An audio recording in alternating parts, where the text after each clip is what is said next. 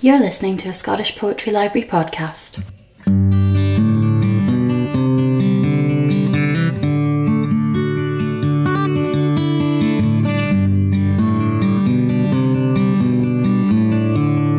Practice. As a teenager, fencing was the closest thing I knew to desire. All the girls swapping one uniform for another before practice, their white dresses replaced by breeches. I thought we were princes in a fairy tale with a twist, since there were no princesses to be taken, wed. As knights, we were told to aim for an imaginary spot just above our opponent's left breast. Often, I left a bruise, the blade's tip ricocheting off chest guards onto flesh. Just as often, I would feel yellow blooms of ache where the girl I thought was beautiful had pierced my heart.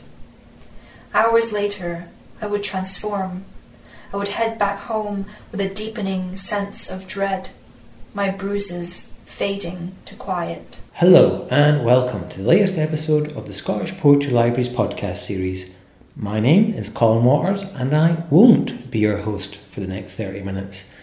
In a slight change from our usual way of doing things, I'm delighted to welcome back to the podcast Suzannah V Evans, who regular listeners will recall interviewed Mark Ford for us last year.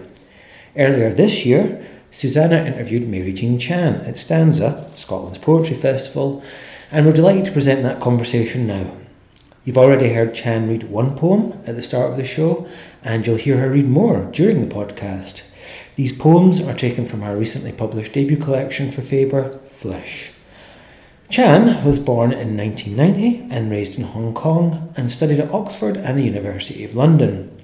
In addition to Flèche, she is the author of A Hurry of English, which was selected as the 2018 Poetry Books Society Summer Pamphlet Choice.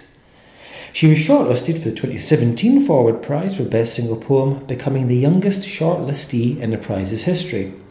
She is currently shortlisted for the 2019 Forward Prizes in the Best Single Poem category again, and is the recipient of a 2019 Eric Gregory Award.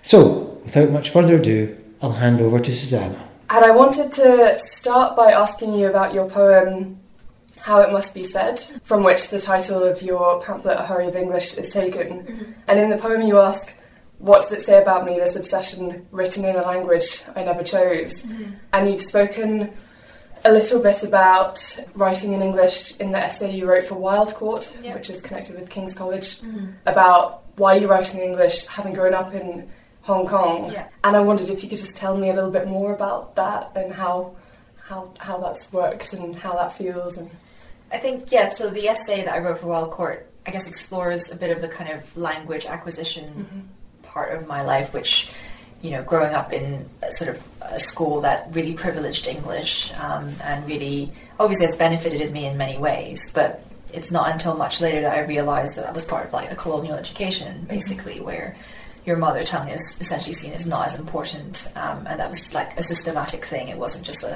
one teacher felt that way. It was this kind of overwhelming feeling of I needed to master a language that wasn't the one that I used at home with my parents. I think that had an interesting effect because obviously it forced me to really improve my English quite rapidly, which was a good thing because it made me bilingual. On the other hand, English then became something that was personal and private. Mm-hmm. So because it wasn't what I used with my family, it became my own language essentially. And I do mention elsewhere a bit about how, I discovered Shakespeare, and in Shakespeare there was some gender bending going on, and there were queer undertones, and for someone who was at the time unable to articulate these feelings or grapple with my, being queer, that was really helpful. It was very comforting. It felt, exciting and fun, and it was linked to a language that I was sort of falling in love with. So there was like multiple things at play. And so in a way, I began to love English because of that, because I was reading things that resonated with my experience or, what I was becoming. And then when I went to the US for my undergraduate studies, I encountered the poetry of Adrienne Rich and a few other, feminist queer poets like Audre Lorde and June Jordan and, all the other amazing American voices, James Baldwin, etc. And that that just made me realize that I wanted to write as well. So up until then, I'd mainly been a reader of English poetry and literature, but then that made me want to participate, and so I started taking creative writing workshops here and there. So I was quite a late comer to poetry, I suppose. Like, I didn't really start until like my 20s, early 20s. And thinking more about multilingualism, so you reviewed Phoebe Power's collection Shrines of Upper Austria, and in your review you admire the way, this is what you wrote, that Power lets the reader sit with the fact of two languages jostling against each other, and sort of pointing out that in the UK and Anglophone countries, multilingualism is sort of seen as this novelty when actually most of the people in the world are multilingual. And I wondered if you'd ever incorporated words from Cantonese, Mandarin Chinese, Shanghainese. You mentioned it's your mother's mother tongue. Yes. If you'd experimented with writing and sort of incorporating those languages with English before directly, or whether it's something that you've just sort of talked about without using the words directly. Sure. Yeah. No. So in the collection, there are two poems that actually do that. So one of them, I suppose, in a way, I was inspired by Phoebe's work, and one of them is essentially a poem that just has Chinese characters in it. And a bit like, what Phoebe's poem did for me is that the reader is supposed to just reckon with the fact that they can't penetrate this. And even more so than, I suppose, an Anglophone or Germanic language, for example, the reader, in the case of Chinese characters, can't even try to pronounce the words, right? You can't even try to sound it out, or there's no access point. But I leave those words untranslated and unglossed, and sort of just to let the reader sit with that, right? And the fact that it reads as an erasure poem almost, because there are sort of gaps in the text. But in a way, that's something that I think is very common, especially for ESL speakers, because I once found English impenetrable. There were so many words I didn't know that I read the text and would have to jump over words because I didn't know what they meant. I had to look them up in a dictionary. And for me, it was this gradual process of acquiring vocabulary to the point where nowadays I still find myself learning new words or being self-conscious about not knowing what that word means because it's a British slang, for example, that I've never encountered before. And so to kind of offer that back to the reader who might be monolingual and to say, this is quite a common experience for a lot of people, learning English as well. I'm sort of thinking about words and kind of vocalizing, and do you ever, when you're composing poetry, voice it aloud? Is that part of your compositional process or editing process, or is it very much sort of a written thing on the page? I think you're right about voicing, because I do often, more so when I edit than when I write, but when I sort of think the poem's been formed, I do read it out loud, and then whilst reading it realize that, musically certain words don't sit well together, or that just wasn't the right word to begin with, I needed to change it to something else. And I find it, very helpful to kind of read it through to get a sense of, does it work in my voice, or is it something that I've just kind of mimicked? It's not really me. I think you can actually tease a lot out of your writing when you're vocalizing it versus just looking at it on the page. Yeah. So I do really appreciate poets who read and perform their work, in a way that is like embodied, and to me that's quite important as well. So I often am drawn to those poets, who not only write beautifully but read beautifully as well. And your mother, or the mother of is sort of a primary figure in A Hurry of English. And so in the first poem of the collection, you picture her translating your poems with a bilingual dictionary. The poem sort of speaks about the different ways in which the you of the poem is seeking her approval. So you've got the lines, always the lips wishing they could kiss those mouths you would approve of. And I was wondering if English ever felt like a transgression in that sense as well. Yeah, certainly. There is an element of, maybe I should be writing in Chinese, or I'm writing in a language that my mother doesn't read easily. So is that, in a way, a betrayal of our relationship? Thankfully, I don't think she sees it that way. I think we've had discussions about potentially me translating my poems into Chinese, and that's something I could do later down the line. I have translated one or two poems for her, and maybe increasingly, if the poems become multilingual, then she will actually be able to understand the things that, that would be fascinating. Yeah, the mainstream reader can't read, right? Yeah, she's able to access the other bit. I think it helps as well that she writes in Chinese. So in her sort of early 30s, she was a script writer, and in sort of now in her 60s, she's kind of gone back to writing again. And I think she partly says, although that just might be encouragement, she says that my focus on writing brought her back to her writing as well.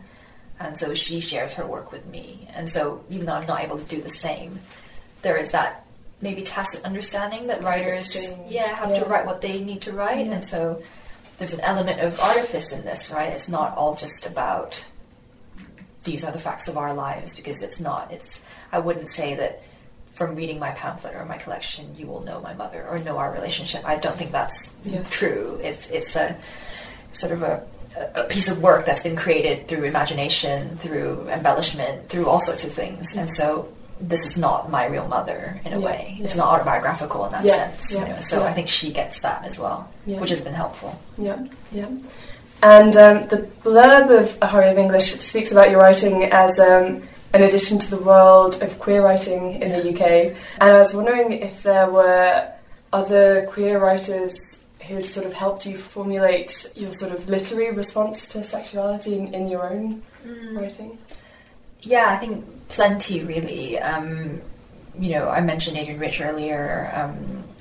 I've been reading, people like Danette Smith and Jericho Brown and all these sort of newer, well, I say not that new, but sort of in the UK context, newer American voices. The way they kind of just grapple with these themes so boldly and head on has really been helpful. Chen Chen's another American poet I really love. He's Asian American. And then in terms of the British scene, I mean, people like Andrew Macmillan and Richard Scott and Jay Bernard, who has their book coming out soon as well. They've been really important to the way I write, because it almost feels like they're sort of friends. I can buy their book and have it at home and constantly refer back to them for comfort, for solace, for ways to navigate my own sensibilities. And so that's been really helpful. Your forthcoming collection has a brilliant title. Oh, thank you. It's called You like it. Flèche, which is the French word for arrow, and it's an offensive technique used in épée, which is similar to fencing, or is so it's a kind of fencing, right? Yes. Okay. So fencing, there are three sort of swords: foil, épée, and saber, and they're all like Olympic sports. But you can only usually specialize in one of them. Okay. Yeah. It's that, and then it's also the English. Well, it sonically it sounds like the English word flesh. I was wondering if you could tell me a little bit about how you came up with the title and whether it was sort of something that you thought about for a while, or whether it just sort of came to you and seemed to fit the... Yeah, thanks for asking that. I think for me it sort of jumped out from the manuscript one day.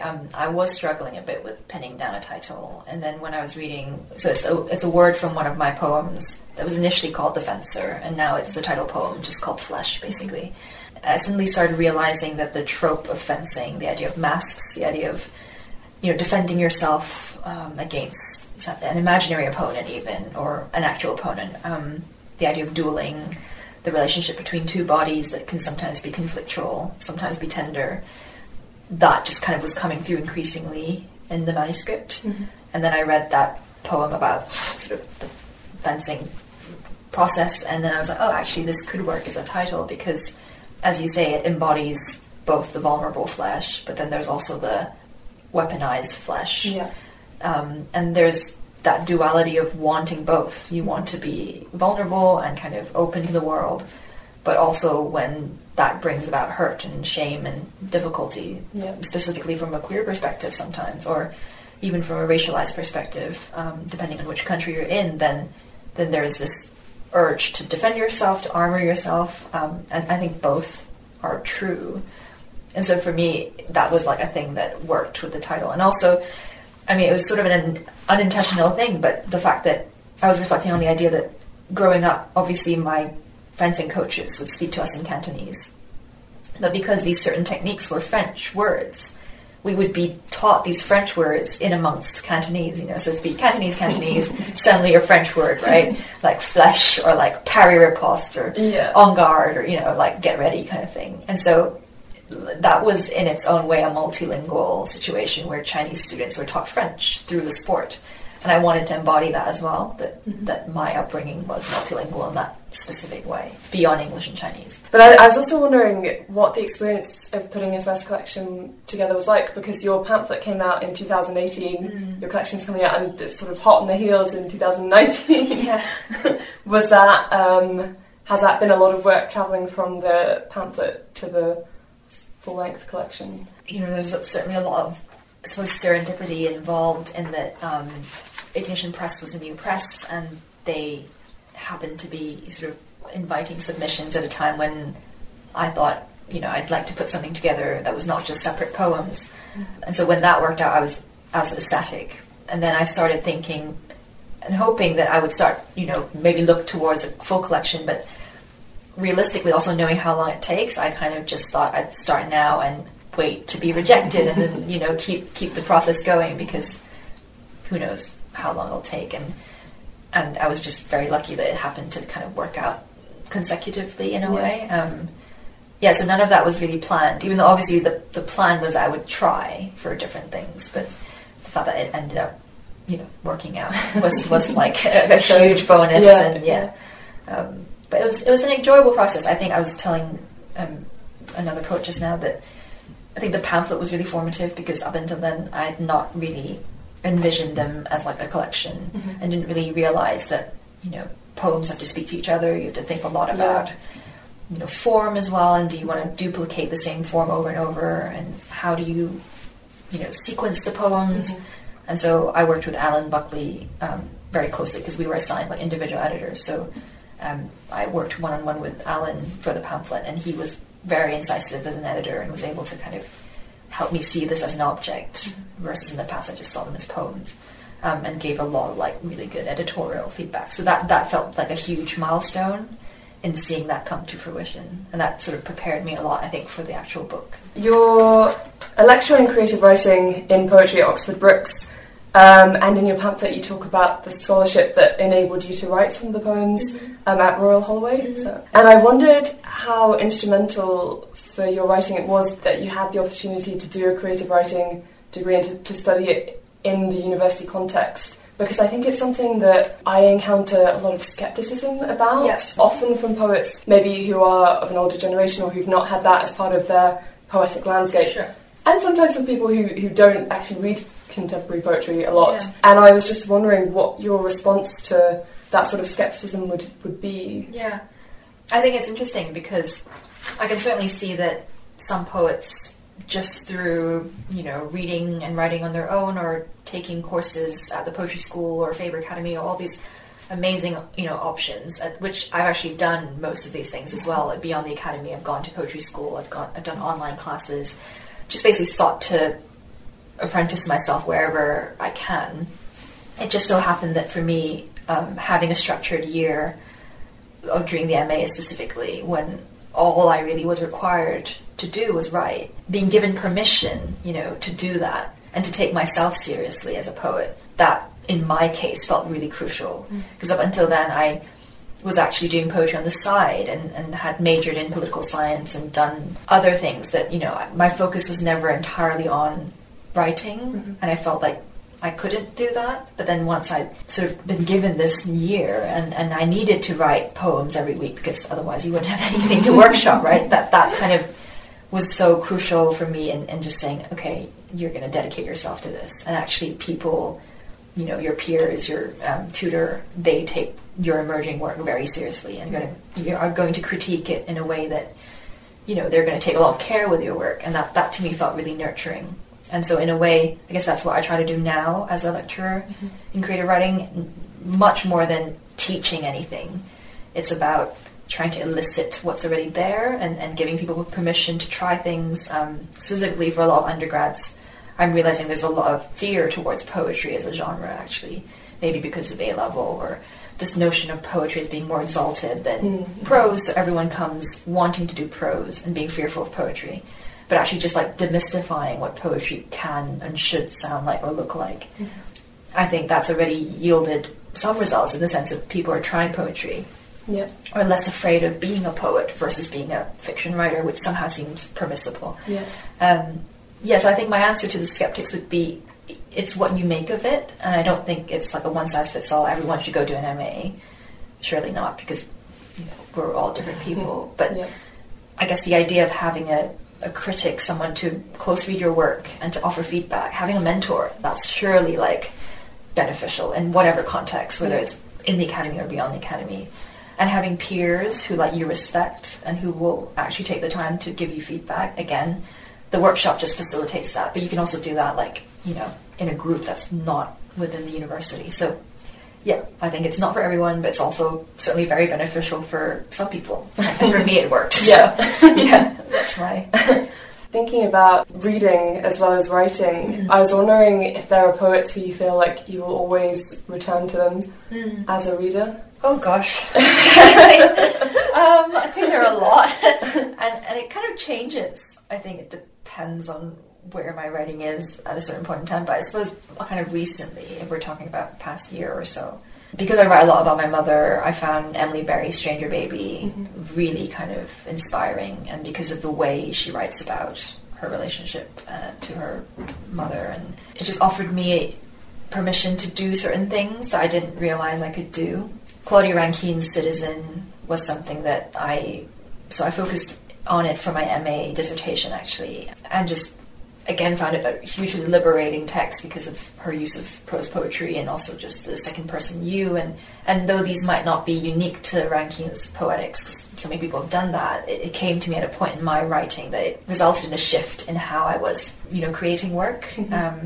Kai Miller, the cartographer, tries to map a way to Zion is another work. Again, just the way he uses dramatic monologue, it again sort of opened doors for me that I realized writing in persona might be extremely helpful in certain situations where I can't really speak from my personal experience because it's not me and the speaker is thrice removed or someone I never met even, but how do you tap into that experience while still channeling certain emotions and thoughts? Like I found the cartographer really insightful. So those were sort of a few books I kept returning to, but it might change depending on what I'm working on. And since then, you've published academically on Claudia Rankine's. Yeah, just that one article. Yes. And it's interesting to think of just how she weaves together all these sort of different, the visual arts. Yes, exactly. That component of it. And how it's poetic. And there's also a kind of prosy element to it. Yes. In the way that maybe Maggie Nelson is sort I love Maggie Nelson as well, so probably. And kind of hybrid. And again, thinking of going back, like people like David Jones, the Anglo-Welsh poet, who's sort of, again, like the book-length kind of prose poem. Right. And you've got a couple of prose poems in A Hurry of English as well. Yeah, and the actual collection as well. I think prose poetry is... Yeah, and it's very timely that Jeremy Noel Todd has come up with the Penguin Book of Prose Poetry. Yeah. It just feels like that's a genre that a lot of people are talking about now, but I also find it, hugely liberating in certain ways because it functions differently to the lyric or lineated verse, I suppose. Yes. Yeah. And I was wondering if we could finish by hearing a few of your poems. Okay. And the first one I thought about was your poem. We discussed how to sort of pronounce the title because it's the two sort of forward slashes, but the Chopsticks poem. And this is the poem that was nominated, shortlisted for the 2017 Forward Prize for Best Single Poem. So if we could hear that, that would be amazing. My mother lays the table with chopsticks and ceramic spoons, expects you to fail at dinner. To the Chinese, you and I are chopsticks, lovers with the same anatomies. My mother tells you that chopsticks in Cantonese sounds like the swift arrival of suns. My mother tongue rejoices in its dumbness before you as expletives detonate. 2 women, 2 men, disgrace. Tonight, I forget that I am bilingual. I lose my voice in your mouth, kiss till blood comes, so sorry does not slip on an avalanche of syllables into sorrow. I tell you that as long as we hold each other, no apology will be enough. Tonight, I am dreaming again of tomorrow. Another chance to eat at the feast of the living, with chopsticks balanced across the bridges of our hands as we imbibe each yes, spit out every no among scraps of shell or bone. Father says, kids these days are not as tough as we used to be. So many suicides in 1 week. How many times have you and I wondered about leaving our bodies behind, the way many of us have already left? My friend's sister loved a woman for 10 years, and each word she says to her mother stings like a paper cut. Each word she does not say burns like the lines she etches carefully into skin. I have stopped believing that secrets are a beautiful way to die. You came home with me for 300 days to show my family that dinner together won't kill us all. So I think the endings of your poems, I was going to ask you about this actually, they sort of seem to, sometimes they're quite devastating, like in the poem about the wet nurse, but there always seems to be just very kind of carefully formulated and often either quite devastating or quite beautiful, or even almost there's sort of a touch of humour in the end of that poem, I think. Thanks. Are endings something you pay particular attention to as you're writing? That's a good question. I suppose I don't sort of think to myself consciously that, the ending needs to be, whatever. But interestingly enough, I think in the editing process for the book, I've been offered some advice from Matthew, the editor, which is that sometimes the endings can be almost a bit too clean, and that rather it might be even more powerful to stop earlier or to kind of end in a way that's slightly more ambiguous, and in that way you're leaving it open to the reader, and it might feel slightly uncomfortable doing that, but actually it's sort of a more sophisticated approach, and a few poems now actually appear in a form that has tried to adopt that advice, and I think actually that makes the work better. Yeah. So rather than being da-da, it's something slightly more pulled back, but hopefully more effective. Yeah. And that, my friends, is it for another episode in Scottish Poetry Library's podcast series. Let us end as tradition dictates with some thank yous. So the first thank you is to you, dear listener, for listening. Another great big thank you to, of course, Suzannah V Evans, who was your host for the past half hour.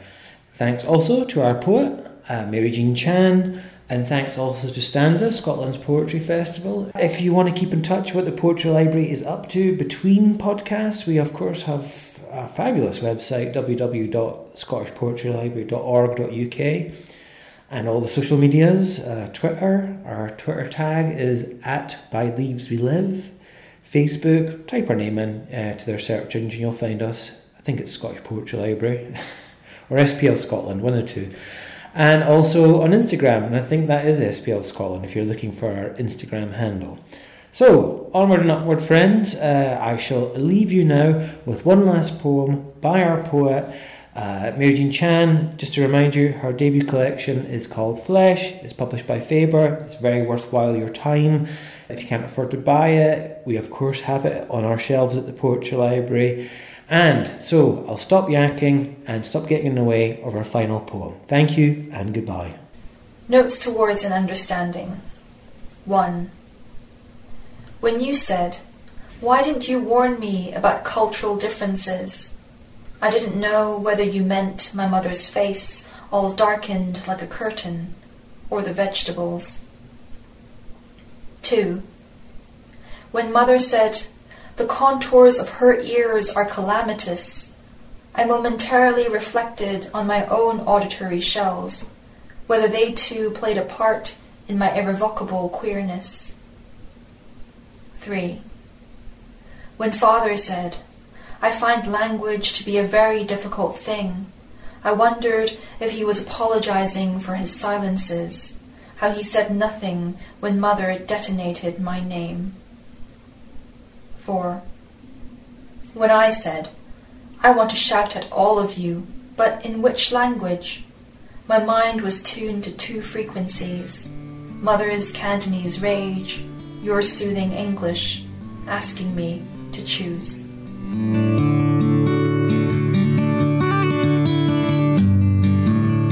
Thank you for downloading this Scottish Poetry Library podcast. For further information about the Scottish Poetry Library, visit our website at www.scottishpoetrylibrary.org.uk, follow us on Twitter @ByLeavesWeLive, and find us on Facebook.